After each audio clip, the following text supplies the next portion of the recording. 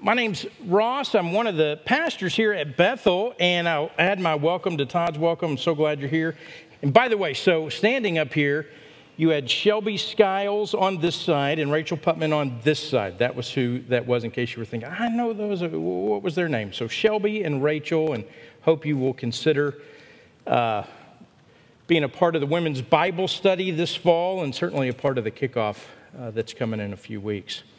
All right, so if you've got your Bibles, go to 2 Corinthians chapter 1. That's where we're going to be this morning. And in fact, what I'm going to do is I'm going to start by reading the first 11 verses. And then we'll walk through and talk about them. And I'm going to try to keep this inside a reasonable time, because right after this service, we are all going to go just exit out those doors. If you can stay, I hope you can stay, because we've got baptisms in between the two services. So we're going to try to get out here just a tad early so we can get out there and get set for the baptism. So, all right, 2 Corinthians chapter 1, beginning in verse 1, and this is how Paul writes it. Paul, an apostle of Christ Jesus by the will of God, and Timothy, our brother, to the church of God that is at Corinth, with all the saints who are in the whole of Achaia. Grace to you and peace from God our Father and the Lord Jesus Christ. Blessed be the God and Father of our Lord Jesus Christ, the Father of mercies and God of all comfort, who comforts us in our afflictions, so that we may be able to comfort those who are in any affliction with the comfort with which we ourselves are comforted by God. For as we share abundantly in Christ's sufferings, so through Christ we share abundantly in comfort too. If we are afflicted, it is for your comfort and salvation. If we are comforted, it is for your comfort, which you experienced when you patiently endure the same sufferings that we suffer. Our hope for you is unshaken, for we know that as you share in our sufferings, you will also share in our comfort. For we do not want you to be unaware, brothers and sisters, of the affliction we experienced in Asia. For we were so utterly burdened beyond our strength that we despaired of life itself. Indeed, we felt that we had received the sentence of death. But that was to make us rely not on ourselves, but on God who raises the dead. He delivered us from such a deadly peril, and He will deliver us. On Him we have set our hope that He will deliver us again. You also must help us by prayer, so that many will give thanks on our behalf for the blessing granted us through the prayers of many. If you would you bow with me? Father, I pray you'd help us this morning to hear these words that you inspired Paul to write, these words that the church for 2,000 years has taken such great comfort in. And that, Father, not only would we hear them, we would understand them. And Father, we want to have minds and hearts that are wise to apply this. And so we ask this in the name of your Son, Jesus, and by the power of your Spirit. Amen. Well, I was looking back this week, and when I first came to Bethel, the first sermon I preached, I preached a sermon out of Nehemiah chapter 8. It was about this time of year, and my hair was not gray, and my children were all at home and young, and but Nehemiah 8, and I felt like it was fitting because it represented what I felt about the church, what the church is, what the church does. And felt like, well, it would be important that the first sermon I preached, the first time we opened God's Word together as pastor and congregation, that we would look at what God has to say. And the title of the sermon, now this tells you a lot about me all those years ago, is great, maybe a good title for an academic journal article. Not really a great sermon title, but this is what it was. The corporate impact of the Word of God is vital to the spiritual lives and growth of individuals. Here, it's why I don't do titles, by the way. I'm terrible at them. But here's essentially what it's saying. We got to open God's Word together as the church because it's vitally important to us as individual believers.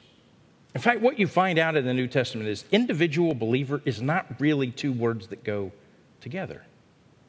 Individual believer. Now, we each come to salvation as individuals. This is absolutely true, but we never stay all by ourselves in the church. This is not how it's meant to be. We're saved out of the world into the church, into this community. So I still believe what I preach. It's this mystery that happens when we gather together around God's Word. It was Nehemiah 8. Here's just a few verses, and we'll move on from it. But this is where I got this from. It says, all the people gathered, Nehemiah 8:1. All the people gathered as one man. They all gathered together as one man into the square before the water gate. And they told Ezra the scribe, bring the book of the law of Moses that the Lord had commanded Israel. We're all gathering as one man. And Ezra, we want you to read from the Word of God. You go on a few verses, it describes it in Nehemiah 8, verse 8. It says, they read from the book, from the law of God, clearly. And they gave the sense, which means they explained it so that the people understood the reading. This is sort of what God's people do when they gather. And then that little section ends in verse 12. It says, and all the people went their way to eat and drink and to send portions and to make great rejoicing. This is the lunch that follows when you leave to go to lunch. Because they had understood the words that were declared to them. They went away rejoicing. This gathered as one man because they understood. You know, one of the things I take away from that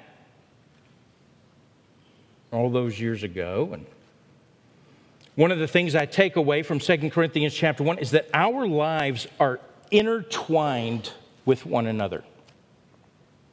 Last Sunday night, Chad Bradley, our associate pastor here on the South Campus, he led the life group leaders through an excellent training just Sunday night right up here.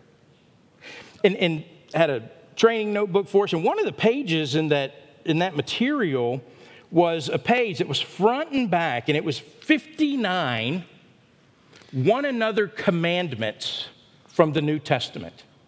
59 commands about how we're to live with one another from the New Testament. It was pretty amazing, kind of overwhelming as you just wash your eyes over all the things that it says. In fact, this morning, we're looking at 2 Corinthians 1 through 11, and essentially what Paul's saying is, listen, comfort one another with the comfort you received from God. Actually, that doesn't even really scratch the surface. I've been staring at this passage for 2 weeks, and it's like this bottomless pit of theology and mystery and beauty. But one of the things we take away is that we are interconnected. We are interdependent. We're woven together by the Spirit of God as believers that have gathered together at the church, the local church. As Chad was talking about the one another's, especially the praying for one another. but actually applies to all the one another's. He reminds us this truth that when we're life on life with each other, when we're in relationship with each other, when we're one anothering each other, it's not efficient. In fact, much of the time it's the opposite of efficient. Relationships, being dependent upon each other, our lives woven together. It's messy, it can be cumbersome, it can be awkward at times. Yet, it is vital.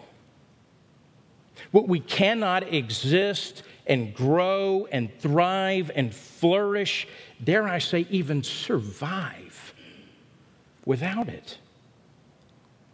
But growth, especially spiritual growth, it's not efficient. It's staggering to think about what we have recorded in the Gospels about the 3 years that Jesus spent with the disciples. Listen, there's much that can be said about those 3 years. There is much to be emulated about those 3 years. But one thing you can't really say is that you can't say it was efficient. You also can't say it was easy.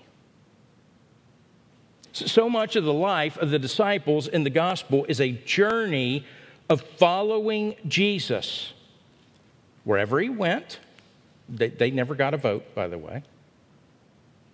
We don't have any evidence, at least, that they woke up one day and Jesus was like, yeah. So I was saying, what do you guys want to do today? That never happened. Wherever he went to do whatever he was going to do on his timetable for his purposes. I mean, they often followed him into the unknown. Jesus didn't provide them itineraries or agendas. I mean, the closest thing you have is before he goes into Jerusalem for the third time, and he tells them, okay, no, I've never done this before, never given you an agenda or heads up what's happening. But here's the thing. When we get to Jerusalem, I just want you to know. And then he gives them the itinerary. I'm going to be arrested, and then I'm going to be beaten, and then I'm going to be shamed. Actually, it's a pretty bad shame. Then I'm going to go to the cross, and I'm going to die, and I'm going to be buried, and then I'm going to rise again. Just so you know the timeline when we get there.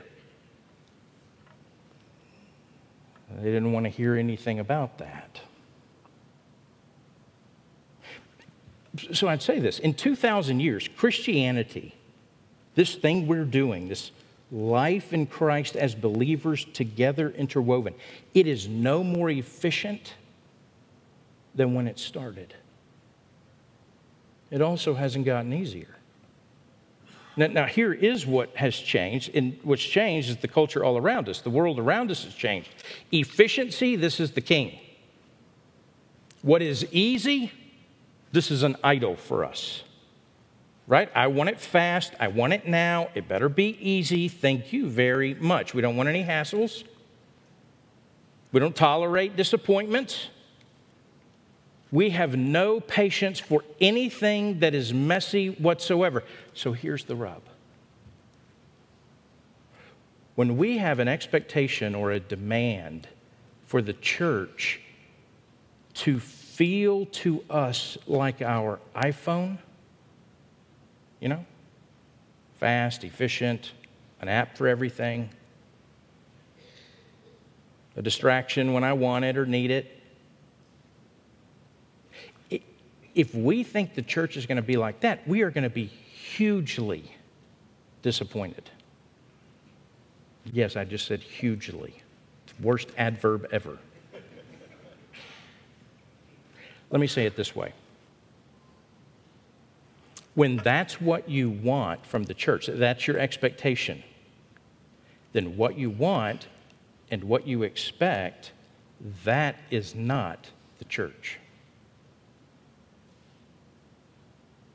Maybe, just maybe, you've fallen into an understanding of the church that's not the church at all. See, I don't think the church has done a very good job reminding churchgoers exactly what the church is. I confess, as your pastor, I've not done a very good job of it.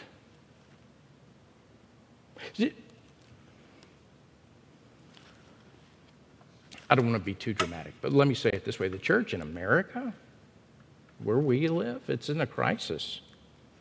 Truth is, it's been in a crisis a long time. This pandemic, the last 15, 18 months, it's exacerbated that. I think it is related to a huge disconnect between what the church is and what many people demand the church should be to them. So let me just remind you, we looked at it last week. We're going to look at it the next couple of weeks. I've got a definition of the church that we talked about as elders a couple of weeks ago. I think I've got slides for this, but the church, here's how we would define it.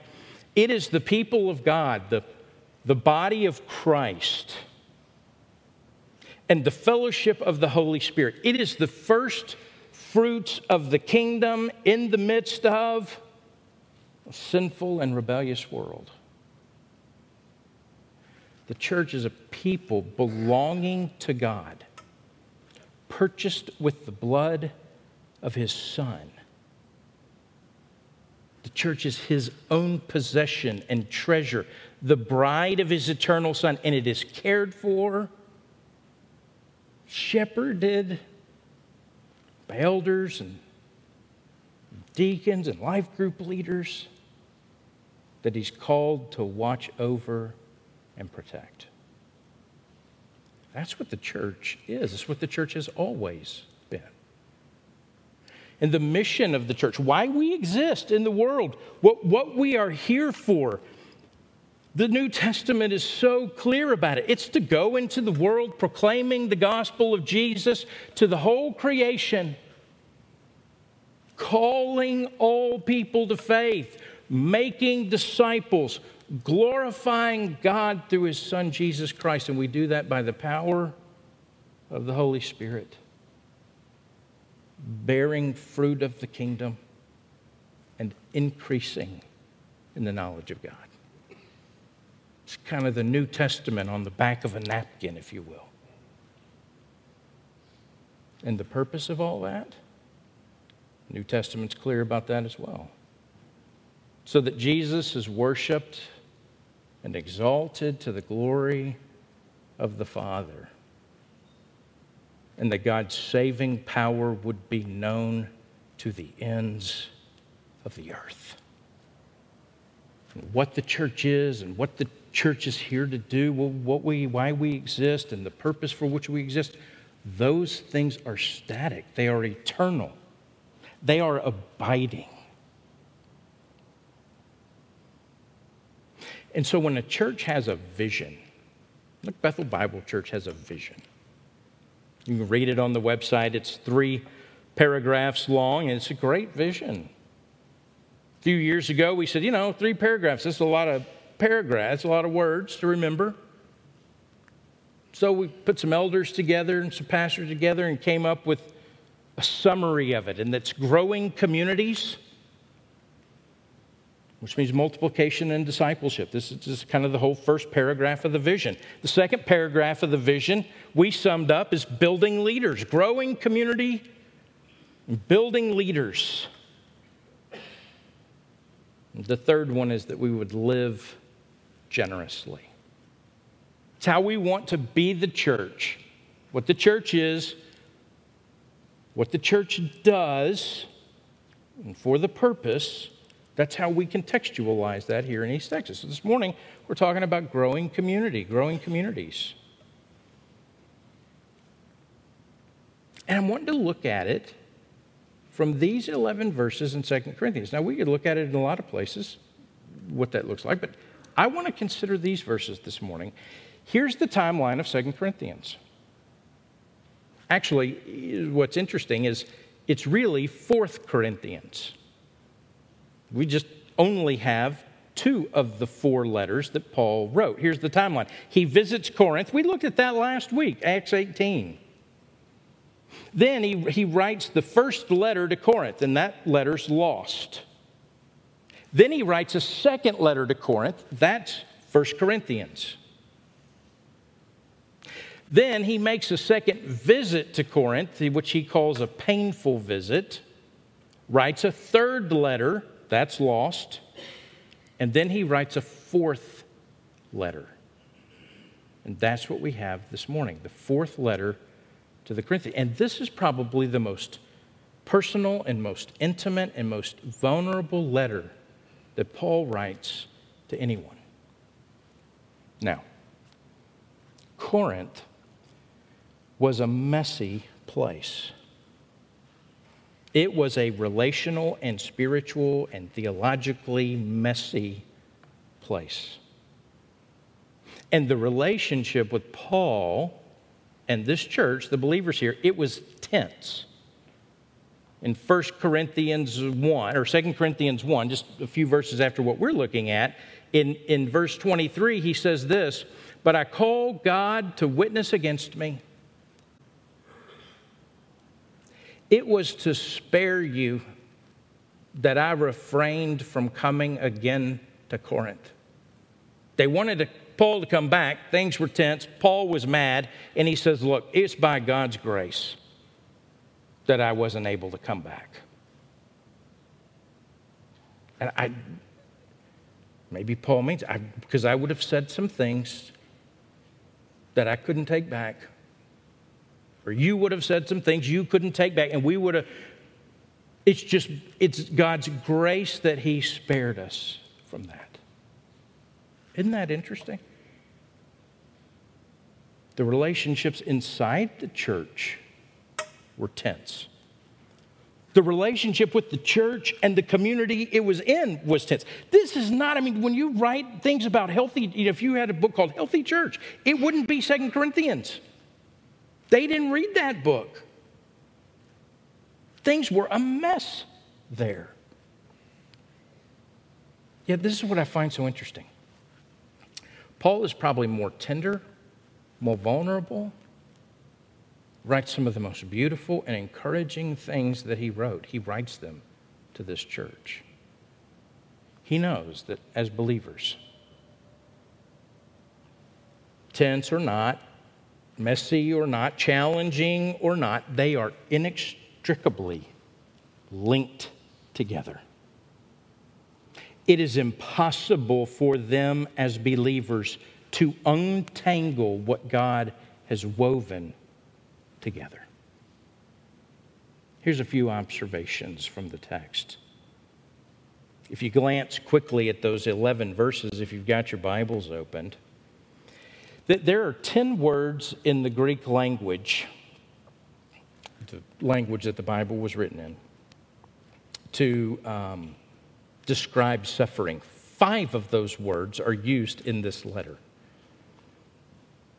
It tells us that we get like this full scope, all the dimensions of suffering get considered here.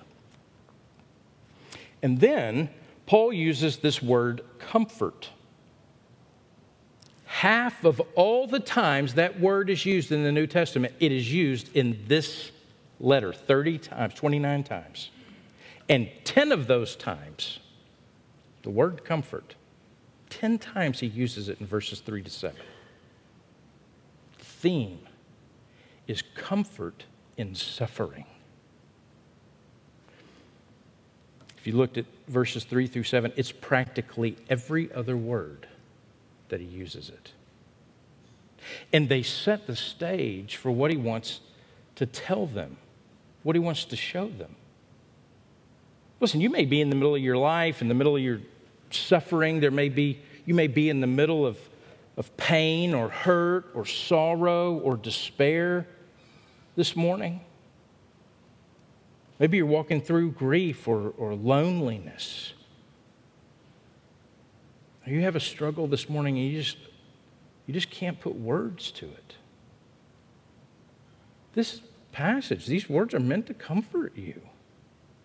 They're meant to provide you with a solid rock to stand on when everything else around you feels like it's shifting or sinking. These verses are meant to lodge who God is deep into your soul so that you're ready. If you're not in suffering now, you will be. But that you have a solid place to stand. Here are 5 things very quickly, and then we're going to go to baptisms. 1, we experience suffering in God. We experience suffering in God. We as believers don't experience suffering apart from God. We experience it in God. This is part of why Paul is writing the letter. There are people, they are causing trouble at Corinth. They were questioning Paul's apostleship. And by questioning his apostleship, the whole church was coming under question, his leadership of the church, because of all the suffering that Paul had gone through. And they're saying this, Paul, he must not really be of God. He must not really be blessed by God. Look at all the suffering he's experiencing. Paul's life was hard. It's not very different than the way the church or people from the church speak today about suffering.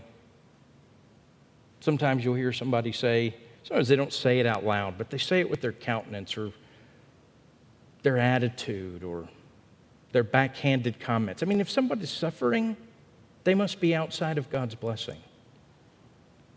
They're not being blessed by God.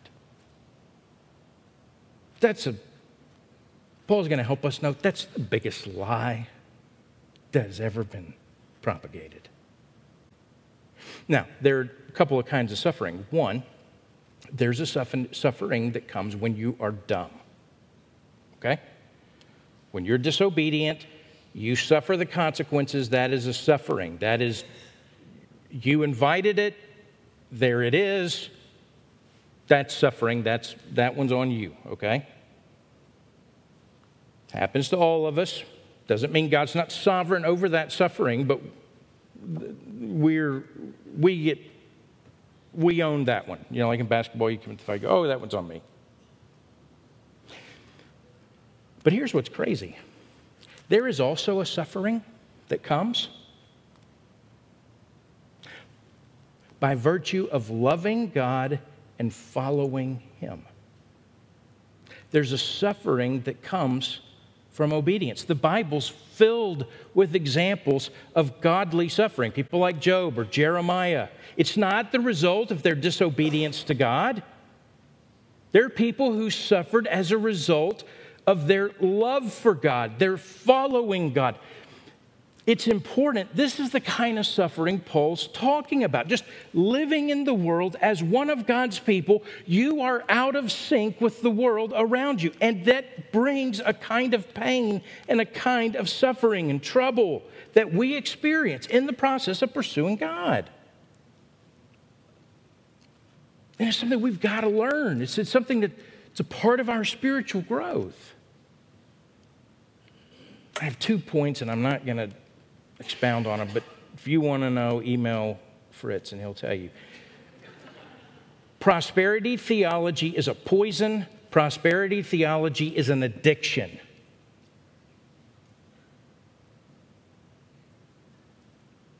And it's a lie. And it's terrible. You're not going to experience your best life now. Every day is not Friday. It's not. Moving on. Here's the second thing. God is in control. He's sovereign over all things, even suffering. If we were to bounce towards the end of the book in 2 Corinthians chapter 12, beginning verse 7, just listen to what Paul says. So to keep me from being conceited, because of the surpassing greatness of the revelations. Paul says, I understand. God was revealing things to me. It was really amazing. And God cared so much about me to keep me from getting all puffed up about that. It says this, a thorn was given me in the flesh. a messenger of Satan to harass me, to keep me from becoming conceited. 3 times I pleaded with the Lord about this, that it should leave me. But he said to me, my grace is sufficient for you, and my power is made perfect in weakness. And Paul says, therefore, I'll boast all the more gladly of my weaknesses, so that the power of Christ may rest upon me. For the sake of Christ, then, I am content with weakness and insults and hardships and persecutions and calamities, for when I am weak, I am strong. It's this thorn in the flesh. It was given to him. Given to him by who? Well, some might say, well, Satan gave it to him because he's mentioned in the passage. Maybe. It's not really the way Paul looks at it, though. He prays to God about it. He prays, God, will you take this away? If anybody has power to do anything about this thorn in the flesh, this suffering, God is the one.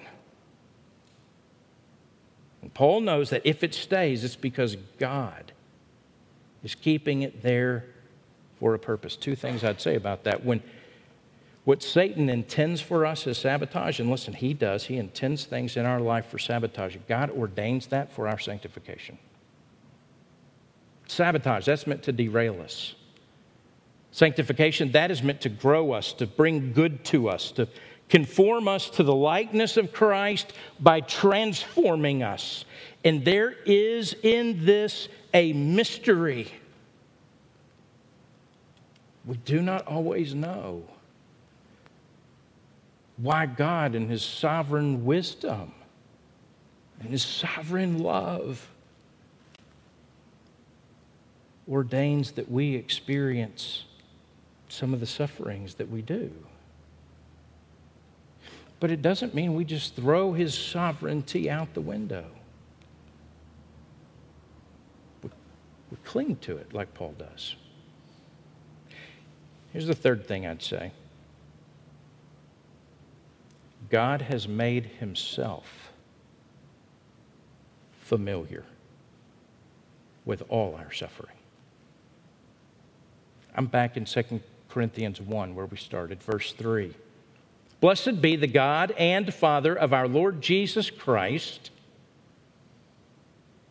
the Father of mercies and God of all comfort. Those words are important. One, God comes to us as a father.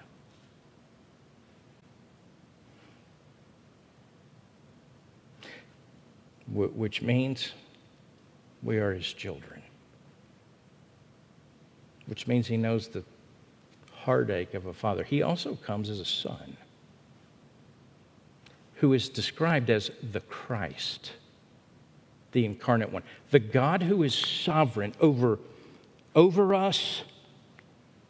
He is not far from us. He is not unfamiliar with what's going on in our lives. No, he's God who is with us, literally. That's what Emmanuel means. Jesus is the Christ. He's Emmanuel. He's God with us. He came to earth. He took on flesh. He identified himself with the brokenness, all our weakness, frailty.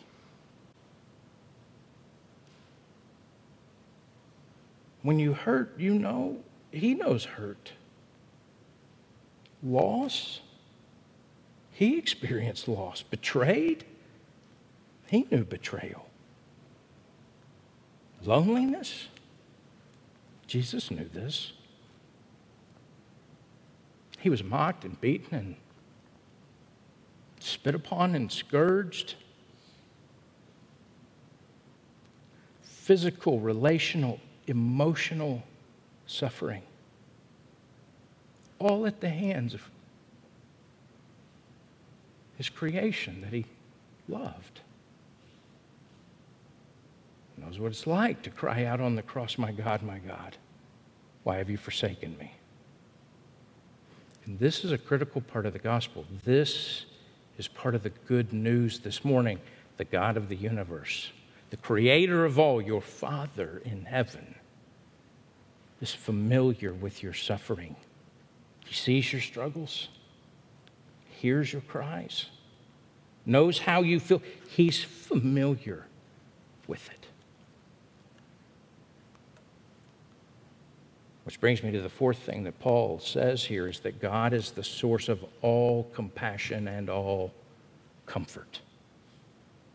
I already said 29 times that word comfort in this letter, half of all the times in the New Testament, 10 times in these verses 3 and 4 and 5 and 6 and 7. It literally means to come alongside and help. Think of that. The God of all comfort means no one else can provide what God does. If He gives all comfort, that pretty much covers it, doesn't it? What kind of comfort? All. What kind of situations? All. It means there's no situation, absolutely no situation that we face in our life that is beyond the comfort of God. Philippians 4:19, Paul says, God is sufficient to meet all your needs according to His glorious riches in Christ Jesus. God doesn't just comfort you here, comfort you there, all the time, with all comfort. God's comfort always outweighs your suffering. So what it means in verses 8 and 9, Paul says in verse 8, for we do not want you to be unaware, brothers and sisters, of the affliction we experienced in Asia, for we were so utterly burdened beyond strength that we despaired of life itself. Are you surprised the Apostle Paul wrote something that seems so undignified and so unchristian?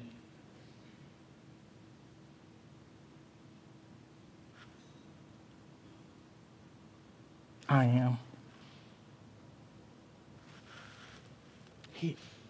He despaired of life itself. And then he says in verse 9, indeed, we felt that we'd received the sentence of death. But it was to make us not rely on ourselves, but on God who raises the dead. Here's the fifth one. Comfort has a divine and sovereign purpose. The purpose, follow this, and I'm bringing it all around here, and then we're going to baptize. The purpose of Paul's suffering is deeper. It is more mysterious. It's more complex and more beautiful than even his own comfort and his own sanctification.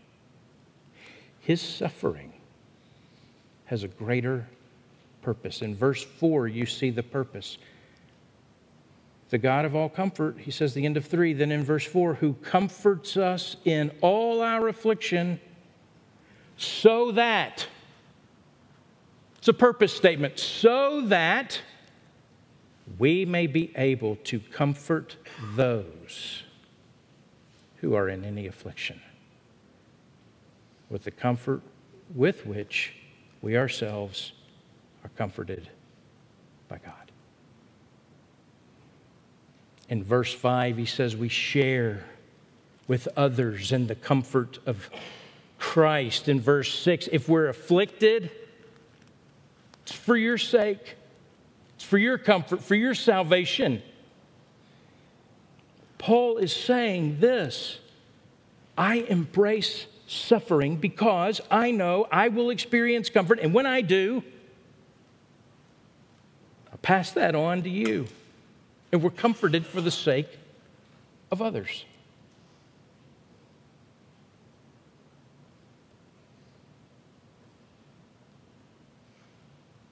In Luke chapter 22, Jesus tells Peter,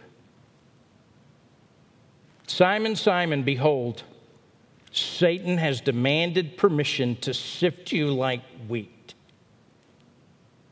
But I've prayed for you, that your faith may not fail. And you, when once you have turned again, you would strengthen your brothers. You're going to go through it, Peter.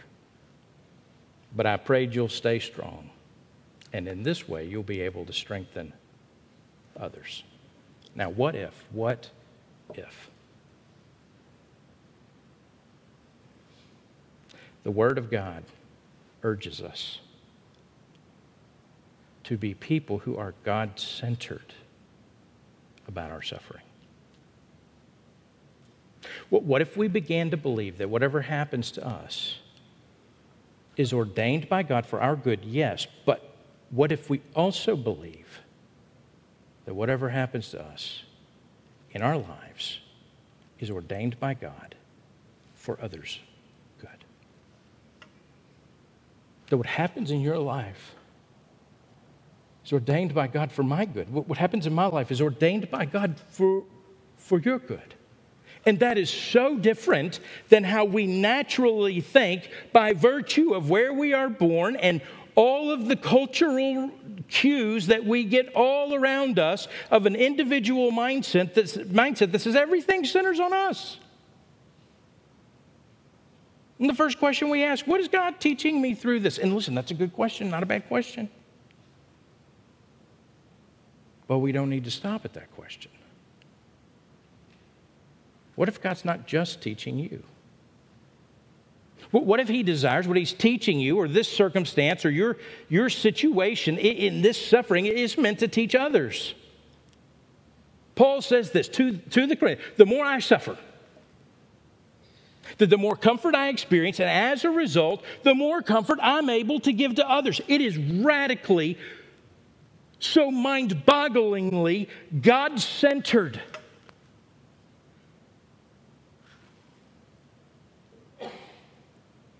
It is a perspective that says, I love the people God has woven me together with. That's what Paul's saying. To these people that are really hard to love. And they're having a really hard time loving Paul, by the way, too. What if God doesn't comfort us merely to make us comfortable? What if He comforts us to be comforters? One more verse, and I'm done. I've gone over. Todd's going to be so mad at me. In chapter 7 of this letter, we'll look at it again, actually. For even when we came into Macedonia, our bodies had no rest. We were afflicted at every turn, fighting without, and there was fighting without and fear within. But God, who comforts the downcast, comforted us by sending Titus. And not only by his coming, but also by the comfort with which he was comforted by you. And as he told us of your longing, your mourning, your zeal for me, it's just so that I rejoiced all the more. And there's this whole circle of comfort that's going around, and this is a reality. God's designed the church to care for each other as we hurt. There's not one person in this room that God has designed to hurt alone. So Paul says at the end of this, verse 11, pray for us. Pray for us. Help us.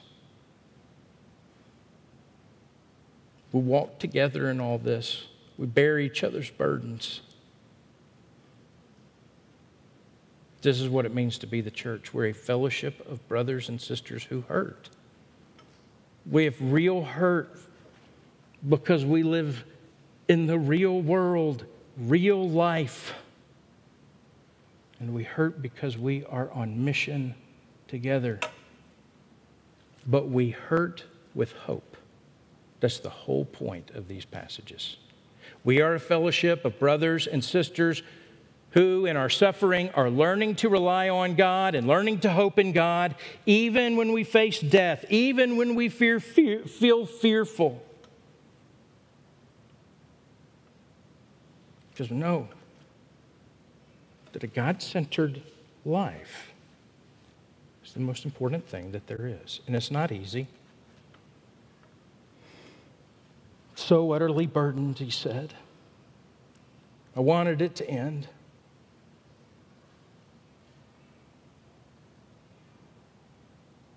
Paul says, I despaired of life. I couldn't see any way out. But then he looks up and he says, but he relies on God who raises the dead. I felt like I was dying, but then I looked up and I saw the God who raises the dead. And we remind each other when we feel like we are dying. It's okay.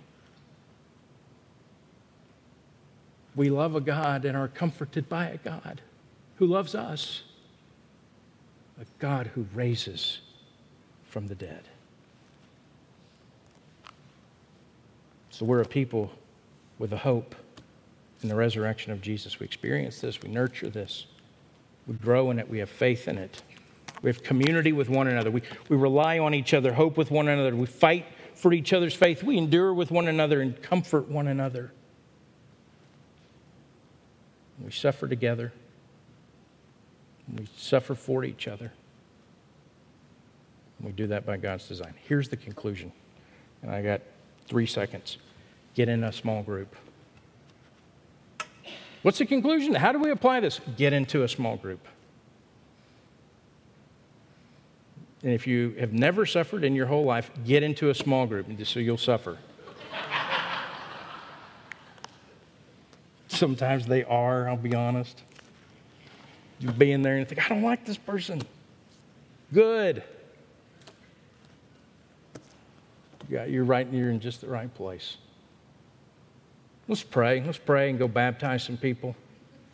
You want to? Father, help us. Some message is so hard. We go ahead and say we don't like this. But Father, you didn't ask us if we liked it. So we declare that it's true. And we're going to lean in to your design.